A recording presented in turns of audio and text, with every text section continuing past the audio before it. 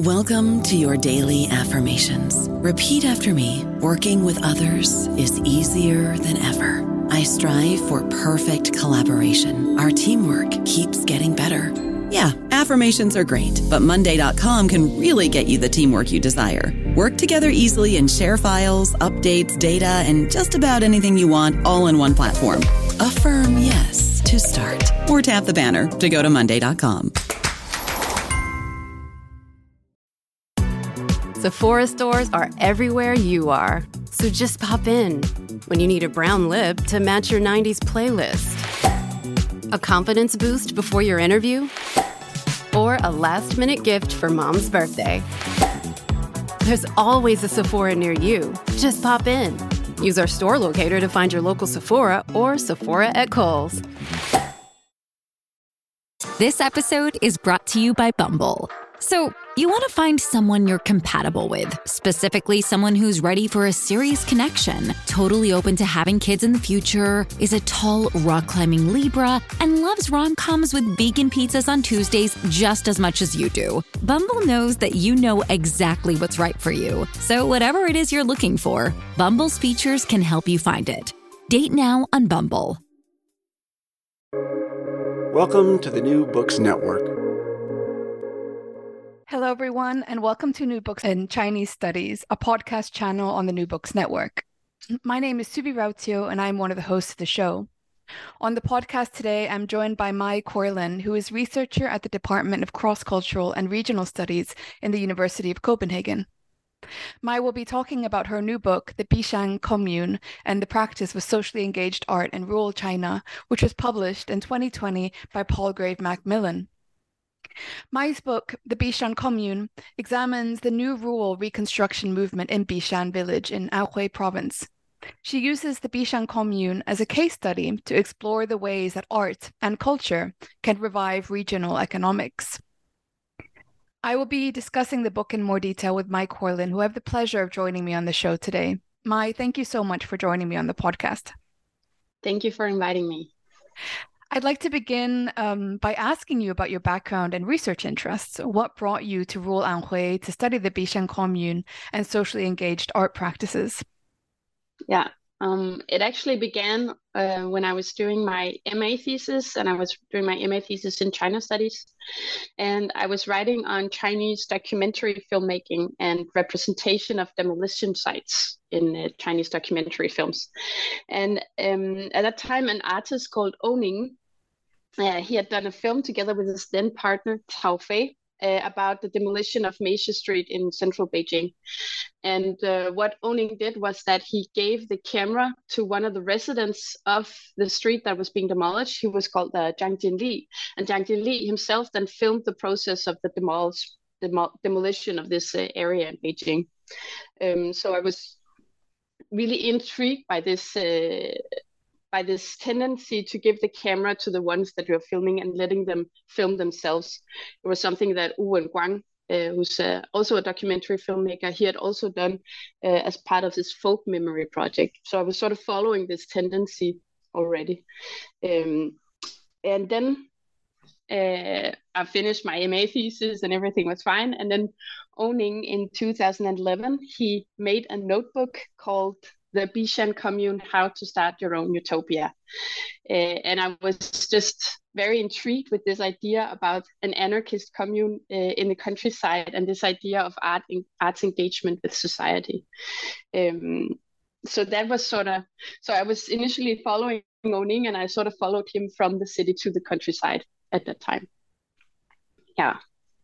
That's really fascinating that your correspondences with Oning go all the way back to your master's level and continue to develop, and you continue to understand, his larger projects within China and then how it led to Anhui. Maybe you can tell us more about the Bishan project that Oning came to lead and what it means to be a radical rural intellectual in China. Yeah. So the Bishan Commune was built on this idea of creating an anarchist community of mutual aid in rural China. And it was to be located in Bishan, which is a village in rural Anhui province, in the southern part of Anhui province. And it's very close to tourist attractions such as the Yellow Mountains and the UNESCO World Heritage Sites, Xidi and Hongtun. So it's like it's a very beautiful place, but it's definitely still a place with some of the same issues that we see in other Chinese villages, like issues of depopulation and general lack of resources and opportunities.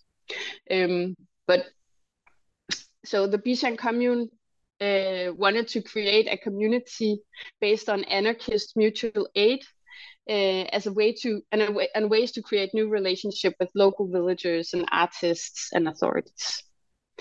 And so on the face of it, a quite radical project actually. And if you know just a little bit about China, you will know that this type of political project might be quite difficult to carry out in just about any place in China. And your question about the radical rural intellectuals and its relation to the Bishan Commune. When I talk about radical rural intellectuals in China, I refer to groups of people in rural China that are concerned with rural issues, with the rural-urban divide, with the lack of resources, and with the discrimination towards the rural populace, and many more issues connected to the rural areas. And these people are concerned with creating other social networks and other economic relationships than the ones offered by the state. And of course, they approach this matter in many different ways, and they are scattered across the countryside or in other French areas. But what I see is that they form these loosely organized networks of people and groups that gather and discuss these issues, that are concerned with these issues, with these rural issues, and they do so from the point of art and culture. And so what I see is that they form somewhat oppositional practices situated in ideas of going to the people, and they propose new methods of engagement in the rural areas. So they are attempting to revive a rural China that is perceived as under-prioritized in terms of government resources. I would also like to add that it's wrong to assume that they are directly against the government. I see them as on a spectrum. So some are very clear in their opposition, some are very close with the government, and some realize that they have to collaborate with the government and then do so, but there will still be sort of critical parts of the project. So, for instance, in the case of the Bishan Commune, they proposed an anarchist utopia based on mutual aid. So a quite radical idea. But at the same time, they kept a close relationship to the local authorities. And I think this was really important in order for them to be in the village in the first place.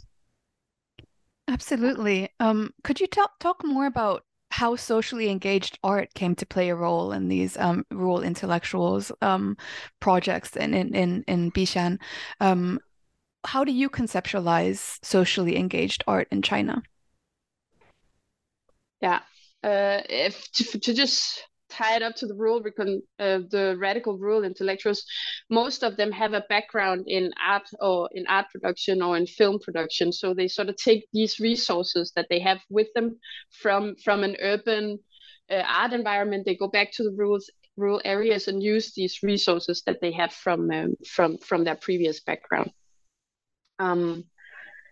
In terms of socially engaged art, perhaps I should say that to begin with, that I see socially engaged art the term socially engaged art as a placeholder for a variety of practices concerned with society, community, and relationships.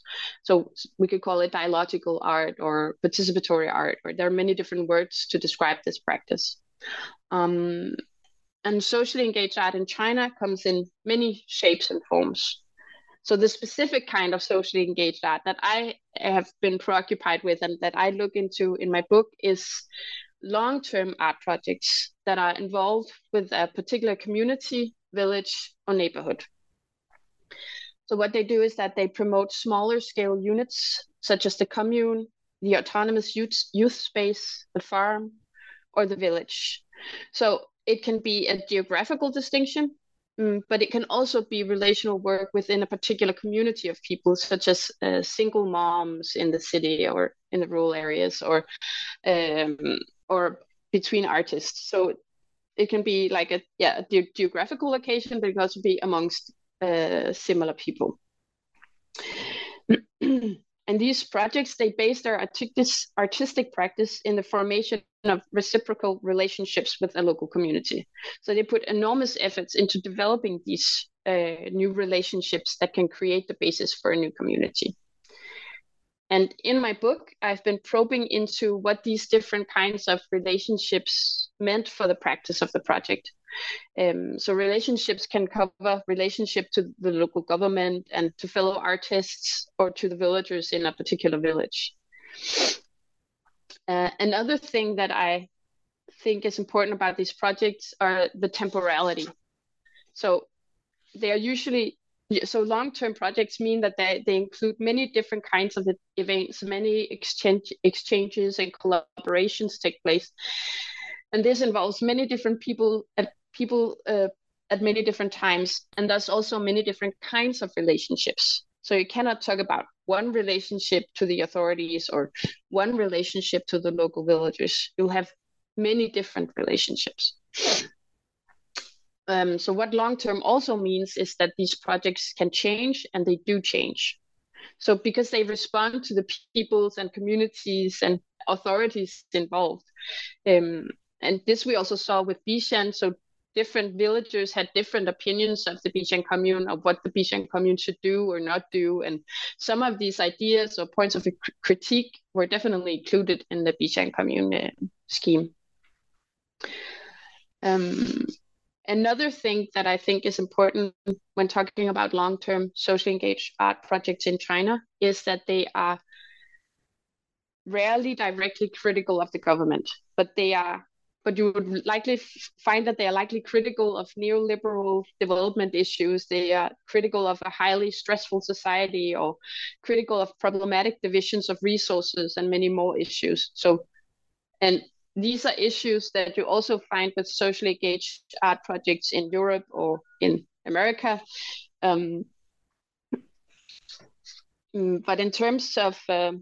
But in terms of the Chinese projects, they are definitely more closely aligned with government actors, and the local government often help them to settle in a given community. And this was even more the case with the Bishan Commune. And just to say a bit more about this, there are lots of reasons for this relationship to the local governments. Generally, local governments see artists as a resource that they can tap into. And in this sense, some of the projects, they become tools for a local government to create a certain kind of development. Yeah, but in this book, I also think of these long-term socially engaged art projects as Trojan horses. And here I think of Lucy Lepar's idea of activist art as a Trojan horse. So many local governments invite in these projects and hope for economic development, but the projects also present opposition by trying to recalibrate existing social relationships and create reciprocal structures of care and exchange. So I think these projects will look differently depending on which angle you look at them from. If you look at them from the government, relationship to the government, or the relationship to the local villagers, or the relationship to other artists. Thank you so much, Ma. It's so fascinating to hear about all these different spectrums and the relations that are really crucial to socially engaged art in China. At the beginning of the podcast, you mentioned Oning's notebook, Bishan Commune, How to Start Your Own Utopia. And I wanted to ask you more about this. What are the imaginaries and discourses that surround artistic rule practices and that come out in this particular book?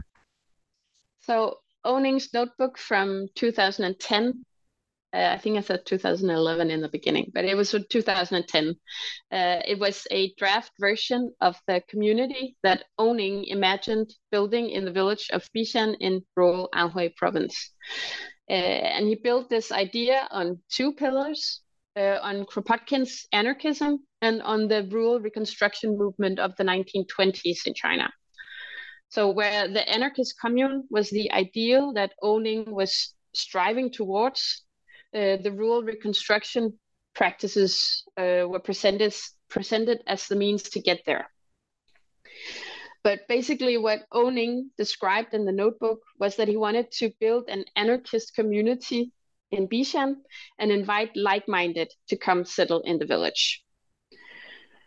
So Kropotkin's notion of mutual aid played a central role in the utopia, and in the notebook, Owning presents mutual aid as the basis for this non-capitalist community economy through the exchanges of favors and skills. So in this utopia, there would be no leaders, and decisions will be taken at common meetings using consensus democracy. I think it's important to note that as much as the notebook is about a specific geographical location, Bishan village, it is just as much about the imaginary of something larger and less tangible. Like, in other words, the commune as a borderless, territoryless community of like-minded. Yeah. The notebook also has drawings of the commune logo, drawings of suggestions for community architecture, and suggestions for clothing. It's a little piece of art in itself, and it was also exhibited as such initially. The notebook, I think, has been important for the Bishan commune as a foundational document and as a way to spread the basic ideas of the Bishan commune. But I think it's also important to underscore that the Bishan commune changed despite of the ideas in the notebook. And I think the Bishan commune got its own life regardless of the notebook. Otherwise, I'm not sure that it could have succeeded in the manner that it did. But in its initial form, it was a way to create an egalitarian community of like-minded, using mutual aid as a basis for exchange of knowledge and skills. So what about the Bishan commune itself? How did the project unfold? Can you tell our listeners a bit more about this? Yeah. So one of the first things that Owning and also Sorting, who has now become part of the project, one of the things that they did was to conduct this large-scale art festival in Bishan called the Bishan Harvestival. And Harvestival is a contraction of the words harvest and festival. So in 2011, they did the first Bishan Harvestival, and it was like this huge event with lots of art projects, visiting artists, artworks, and academics. And it was conducted in close collaboration with the local authorities. So the festival gathered lots of artists and intellectuals to discuss various issues related to the rural areas.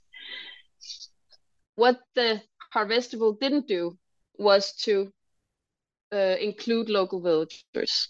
They were not included in these conversations about what were the issues in the rural areas.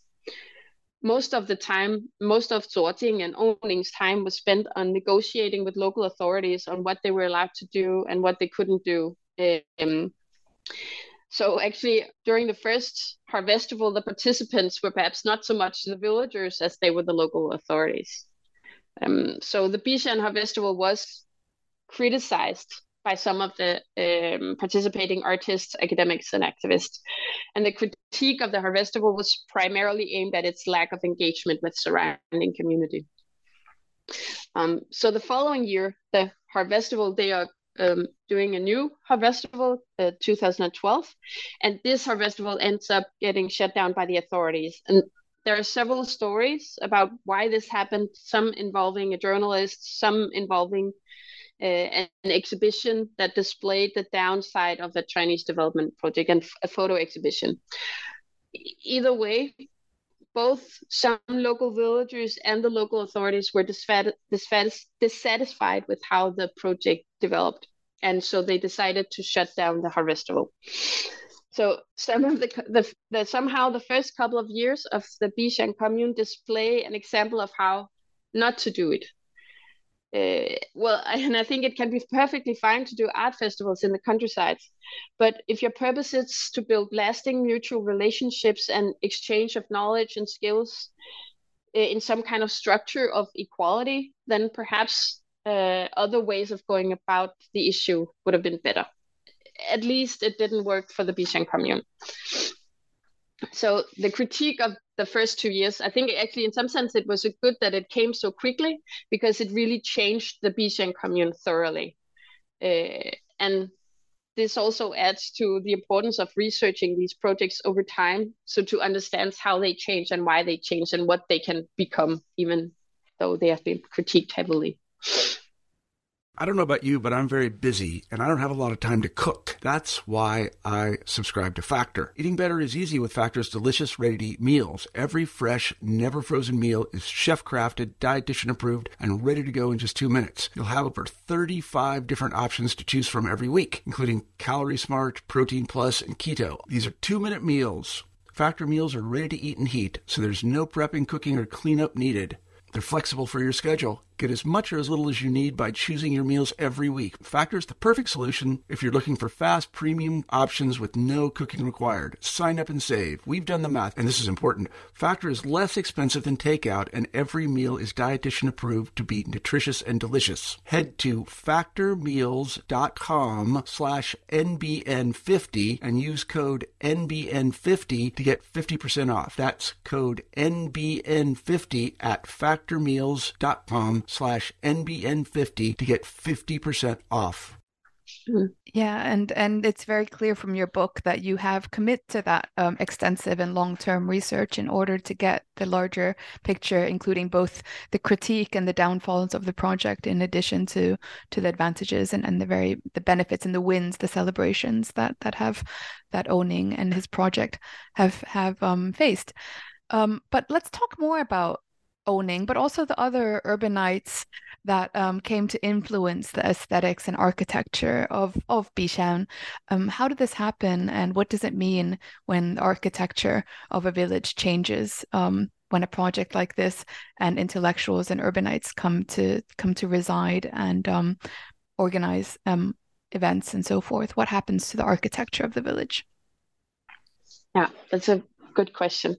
In 2013, Owning moved to Bishan together with his family, and the Bishan project really changed from the sense that a lack of art and culture were the primary concerns, to a situation where the development of the economy and the local architecture became the main driving force. So this was actually also very much a result of dialogue with the villagers in Bishan. So in my book, I argue that Owning entered what I term the rural contract, which is that, so in a couple of years into the project, the Bishan project appeared to be accepting the requirements of the local authorities and the villagers. And I argue that this can be understood twofold. As a result, from the local and central authorities to abandon the more politically problematic aims of the project and focus more on the neutral aim of economic development, as well as the direct result of engagement with the local community of villagers very much preoccupied with the lack of economic possibilities. So the Bishan project collaborated with the local government on more or less amiable terms, but at the same time, they continued to work with an agenda of mutual aid and active engagement with the villagers.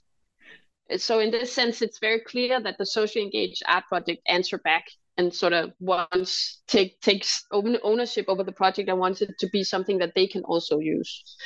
And in terms of the architecture and the infrastructure of the village, some of my central arguments is tied to how I see the state as taking over the village and the tourism infrastructure to their own benefit.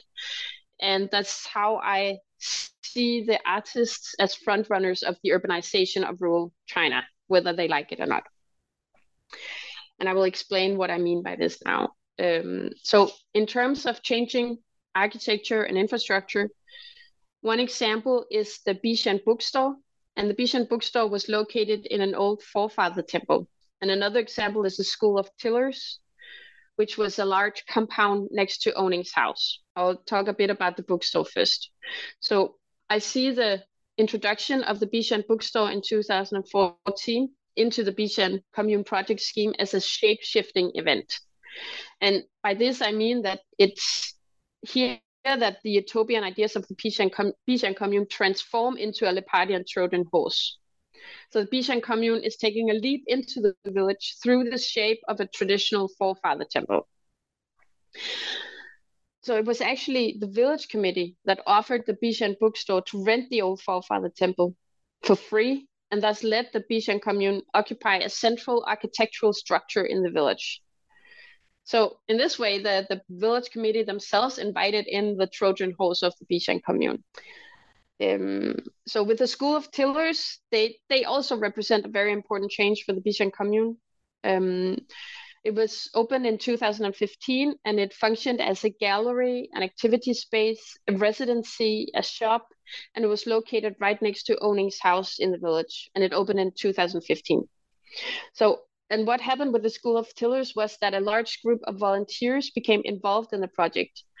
And these volunteers became really important, and I think this was the time where the project also became larger than just Oning or Tuating. And we had other people sort of involved in a way that they had their own relationships to the villagers. So the volunteers there was a strong network of volunteers, and between the volunteers and the villagers, and the ideas of the Bishan commune started to spread in the village.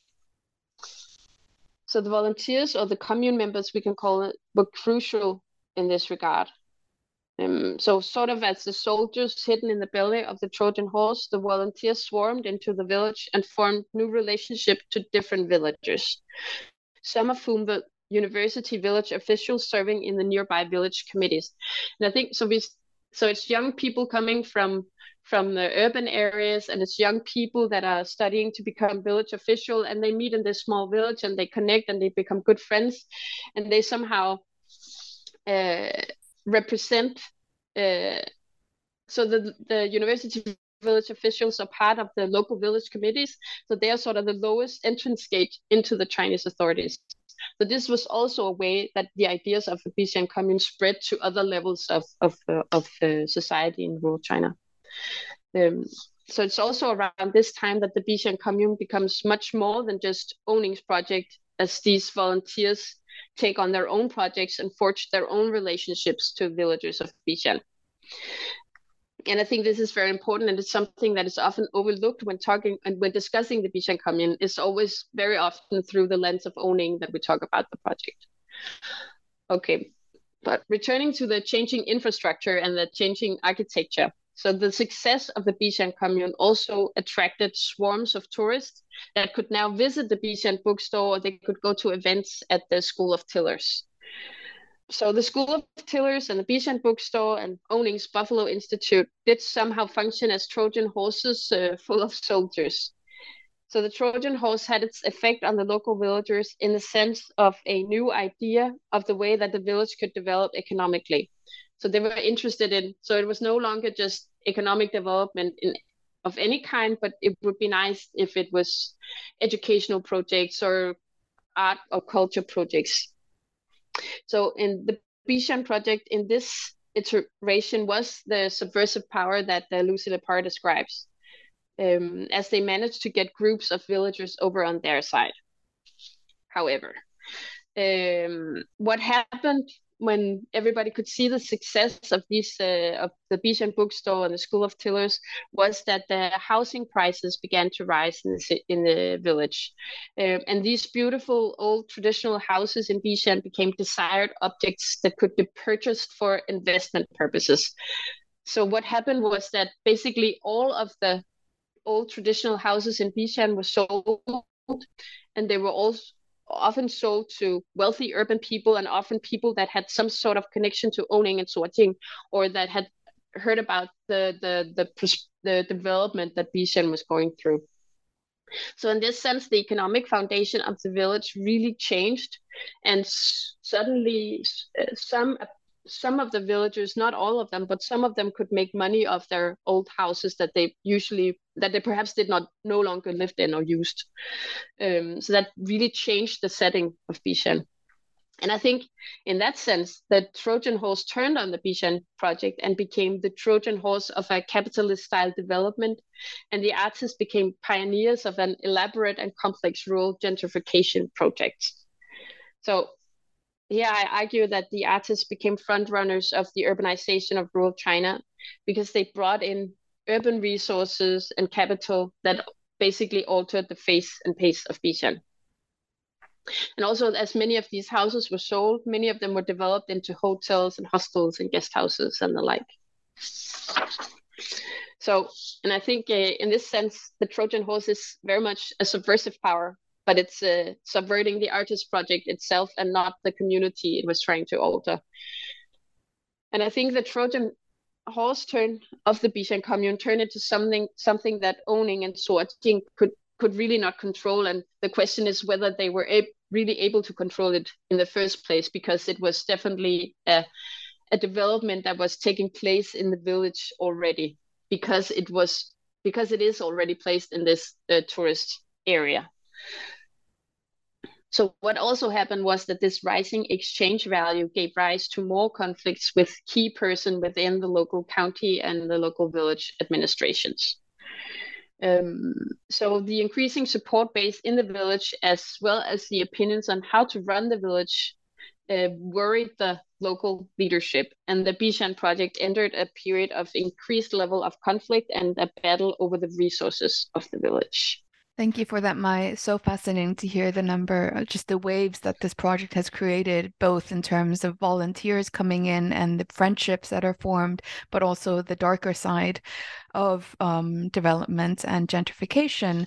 And it's just so ironic that what you were earlier describing, the critique of this kind of developmentalist regime, then became the tactics of urbanites coming there to the village, changing the prices of local residents' homes and changing the use of these homes as well. So there's very clear critique here, but perhaps you could tell us a bit more about the critique that the critique of the Bishan commune has set within the frame of discussions around socially engaged art. How have Chinese citizens critiqued and disputed the project? As we have already discussed, the critique of the Bishan project existed all along. Right from the beginning, there were artists and academics that criticized the Bishan commune. The academic critique was focused on the Bishan commune lacking its own means of production, and therefore it could not be able to create the circumstances for an anarchist community. And it was a critique of the lack of ways to redirect the economy of the houses to the villagers. So it might be that the tourism industry created an economic development in the village, but it was only benefiting a few people and not the entire village community as such. But another point of critique was also the lack of engagement with local villagers. And I think that these were points of critique that owning and other people involved in the Bishan commune continuously reflected upon and tried to propose ideas and solutions to. But the critique really erupted with the Bishan commune dispute the summer of 2014. And I was actually in Bishan when it erupted. I was doing my fieldwork, and it was quite an intense time. So it erupted on the social media, and everybody would sort of discuss the Bishan commune and what they thought of it. And most of them had never been to Bishan. I didn't really know anything about it, but it was a big deal also at Bishan. But the critique that initially started the Bishan commune dispute was focused on owning's privileged position versus the villagers. So the critique argued that owning boasted cultural capital in a way that created a distance between owning and the villagers. And also that the developments that had happened in the village didn't really reach the villagers. And I think some of these points definitely make sense. Owning was an international renowned artist, and he definitely had access to certain resources and connections to government levels. But then again, I don't think this is the entire story. So it doesn't account for the fact that several people were deeply involved in the Bishan project. Yeah, and that this critique of Bishan also treat the villagers of Bishan as speaking with one voice. And I'm thinking of expressions like the villagers of Bishan all want this or that, or all think this or that. But the villagers were simply very different people. And some of them wanted more artists in the village. Some wanted economic prosperity. Some wanted street lighting. Some wanted job opportunities. And some just didn't want for Bishan to become a tourist attraction and so forth. So there were many different ways and relations within the Bishan commune. And also in relation specifically to the Bishan commune, some villagers were very engaged and some were intrigued and participated sometimes. Some thought that they were annoying and some just didn't know actually, or some just didn't care about the project, like in most neighborhoods. I think this would be the case. But nevertheless, the Bishan commune took place in Bishan village and it changed the architecture and economic foundation of Bishan, but not all villagers were involved. But the ones that were involved were very supportive and critical of what took place. So it was an ongoing conversation. And here I also really want to give credit to the volunteers, again, that came to Bishan as part of the School of Tillers, and they were connected in the village on a whole other scale. But in the end, and I think much of this, we can talk a lot about this critique, but in the end, it wasn't Oning's village, it wasn't the volunteers' village, it wasn't the villagers' village, it was the party's village. And that was what eventually led to the closure of the project. Can you tell us more about the closure? I think that's such a relevant point. It is the party's village, and that's the case for any village, for any urban space across the country. But what actually led to the closure of Bishan Commune? So the closure of the Bishan Commune is closely related to the relationship to the local authorities.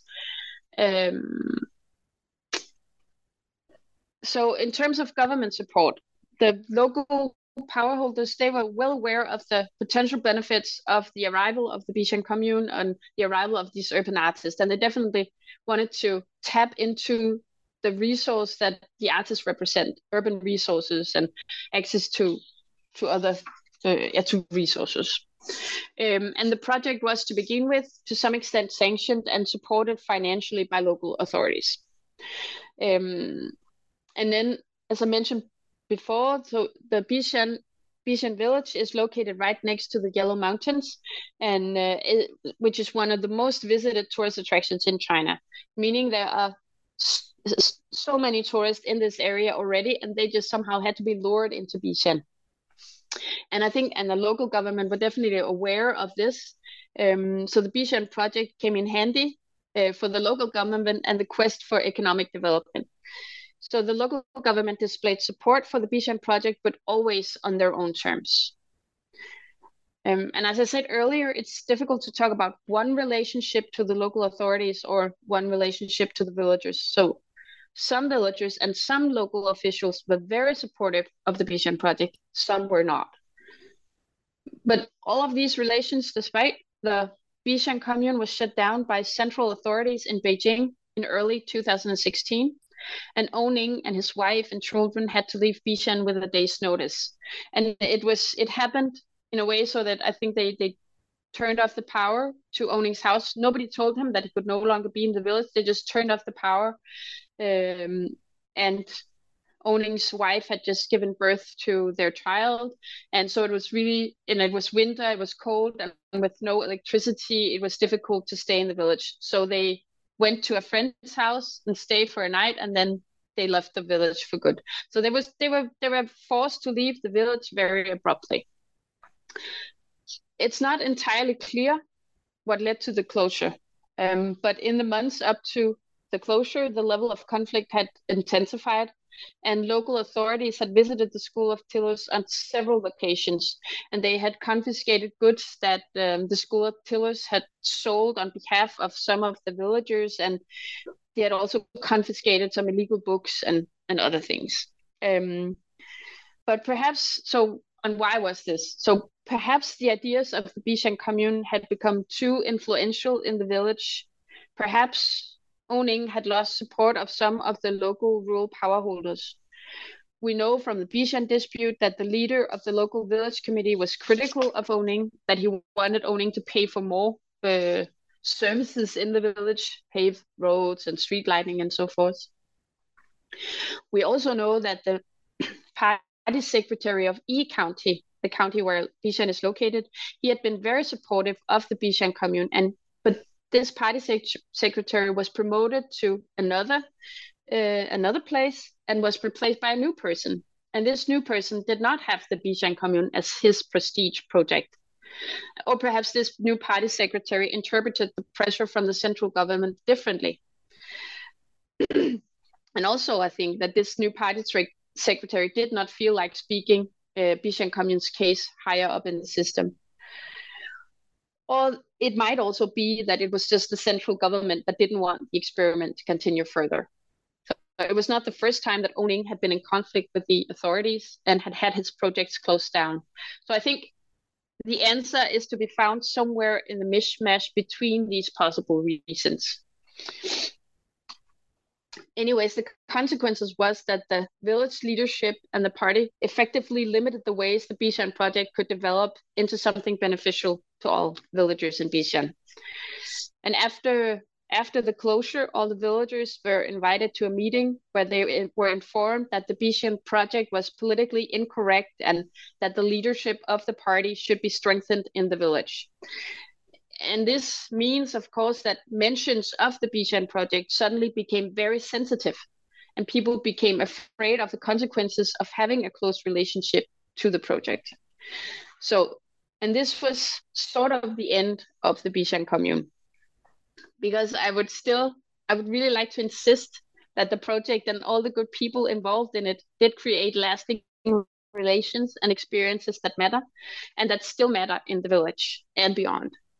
So I think on a smaller scale, the Bishan commune has been influential and has contributed to this feeling of a loosely organized network of artists, intellectuals, and villagers that has a significant affiliation to the rural.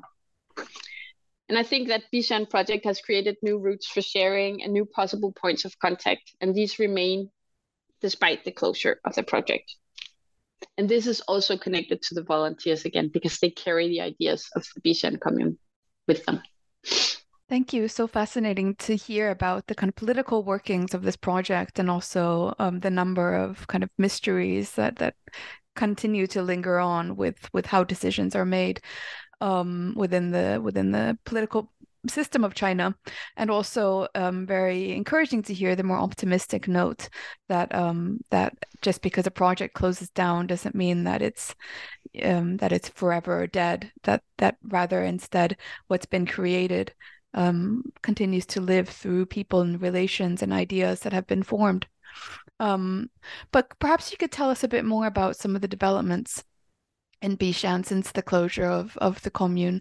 And also I'm interested more broadly, what are the remnants of socially engaged art in China? If I'm not mistaken, Zuojing works in Guizhou nowadays and has his own kind of, not commune, but has continued projects there, and of course takes on similar inspirations and motivations from Bishan. So I'm wondering, on a more general scale, what does socially engaged art, what form does it come in China today? So if we talk about just Bishan, then after the closure of the Bishan project, the village has been going through a process of beautification, you could say. So the local village committee has put an effort into planting flowers and repaving the inner village roads and making a new garbage system and so forth. And also what we see is that small guest houses and hotels have popped up all over the village. And there's this beautiful map that sort of, when you enter the village, that tells you where all these local guest houses are located. So Bishan looks like a very beautiful tourist village in Bishan, in E County. In terms of the Bishan commune, the Bishan bookstore still exists, but the School of Tillers have closed down. And the reason that Bishan bookstore can exist is that it also just has like a commercial scope. So it's also just a bookstore that sells books and notebooks and other things. So this can remain. And Owning was never financially involved in the bookstore. It's owned by Chen Xiaohua, who also owns the avant-garde bookstore, library Avant-Garde in Nanjing. So the bookstore remains, but the School of Tillers have closed down because that was very closely associated with Owning. So commercial entities exist. In terms of remnants of socially engaged art, what we see is that the practice of the Bishan project has migrated or morphed into what we can call rural reconstruction through art. And this is an art practice that is much closer aligned with the local authorities in a given locality. And as you mentioned, Zhuo Jing is very active within this type of practice. Zhuo Jing, he has been making art projects together with local governments in remote areas across China, though not in Bishan. So even though Zhuo Jing still has a commercial store in Bishan, it is politically sensitive to do any events or anything that could resemble the Bishan Commune or a socially engaged art project. But he's very active in other villages in China. And I think of this practice of rural reconstruction through art as what I term guanxi aesthetics. So guanxi, as most of the people who work on China know, refers to relationships, but it can also mean to have good connections. And I think so the term guanxi aesthetics is related to the way that the practice of rural reconstruction through art has to have very good connections to local governments in order to exist. In terms of Owning, he's no longer involved in any projects in China. He has relocated to the States. Thank you so much for that. Really, really interesting to hear about kind of what lingers on and what people learn from this as well in order to keep going. I feel like I've taken up so much of your time, but before we end today's episode, I wanted to ask you about what your current projects are and what you've been doing since the Bishan Commune and the practice of socially engaged art in rural China what you've been doing since it's been published. Yeah. So after the Bishan project, I've actually spent a lot of time in Hong Kong, where I was offered a postdoc position at the Chinese University of Hong Kong, and I was to do a research project on socially engaged art in Hong Kong. And I arrived in Hong Kong just as the 2019 protest movement exploded, and I was still doing research into socially engaged art, but the explosion of this movement somehow prompted me to dive into the visuality of the protest movement. Some of you might know that during the movement, the city of Hong Kong was covered in protest posters. They were everywhere on all walls in the entire city. And I started taking photographs of these posters, and that just started making me think about what it means when an entire city is covered in protest posters and how this shaped the protest movement. So currently I'm thinking a lot about the production of protest posters and the protest walls as archives and as ways of archiving and remembering a certain version of Hong Kong. And I have an article coming out soon in Journal of Visual Culture on this archival imaginary of the Hong Kong protest movement. Yeah. That sounds absolutely fascinating. I will make sure to keep my eyes open for that. And also, I just want to point out, I mean, the very fact that this book, The Bishan Commune and the Practice of Socially Engaged Art in Rural China, that's also a kind of documentation of a particular time in Chinese history, of a particular village, of a particular group who've come together with a particular set of ideas, and they've really acted upon it in very, what you've mentioned, radical ways, but also in ways that really did, form relations and really push forward kind of how far artists can work through socially engaged art and practices in a particular time of Chinese history. So that your book as well is a fantastic kind of documentation of that, and it's just so fascinating to hear that you've continued to do a kind of archival of these posters in Hong Kong. I will for sure make sure that I look into that article when it comes out. Thank you so much, Corlin. This has been a wonderful talk and wonderful book, and I absolutely look forward to hearing more about what kind of research comes out in the near future. Yeah, thank you, Suvi, for inviting me. And thank you for our listeners for tuning into New Books Network. Have a great week, everyone.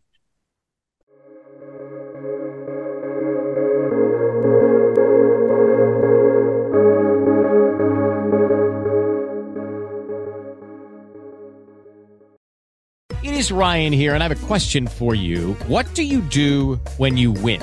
Like, are you a fist pumper, a woohooer, a hand clapper, a high fiver? I kind of like the high five, but if you want to hone in on those winning moves, check out Chumba Casino. At ChumbaCasino.com, choose from hundreds of social casino-style games for your chance to redeem serious cash prizes. There are new game releases weekly, plus free daily bonuses. So don't wait. Start having the most fun ever at ChumbaCasino.com. No purchase necessary. VGW Group. Void where prohibited by law. See terms and conditions. 18+.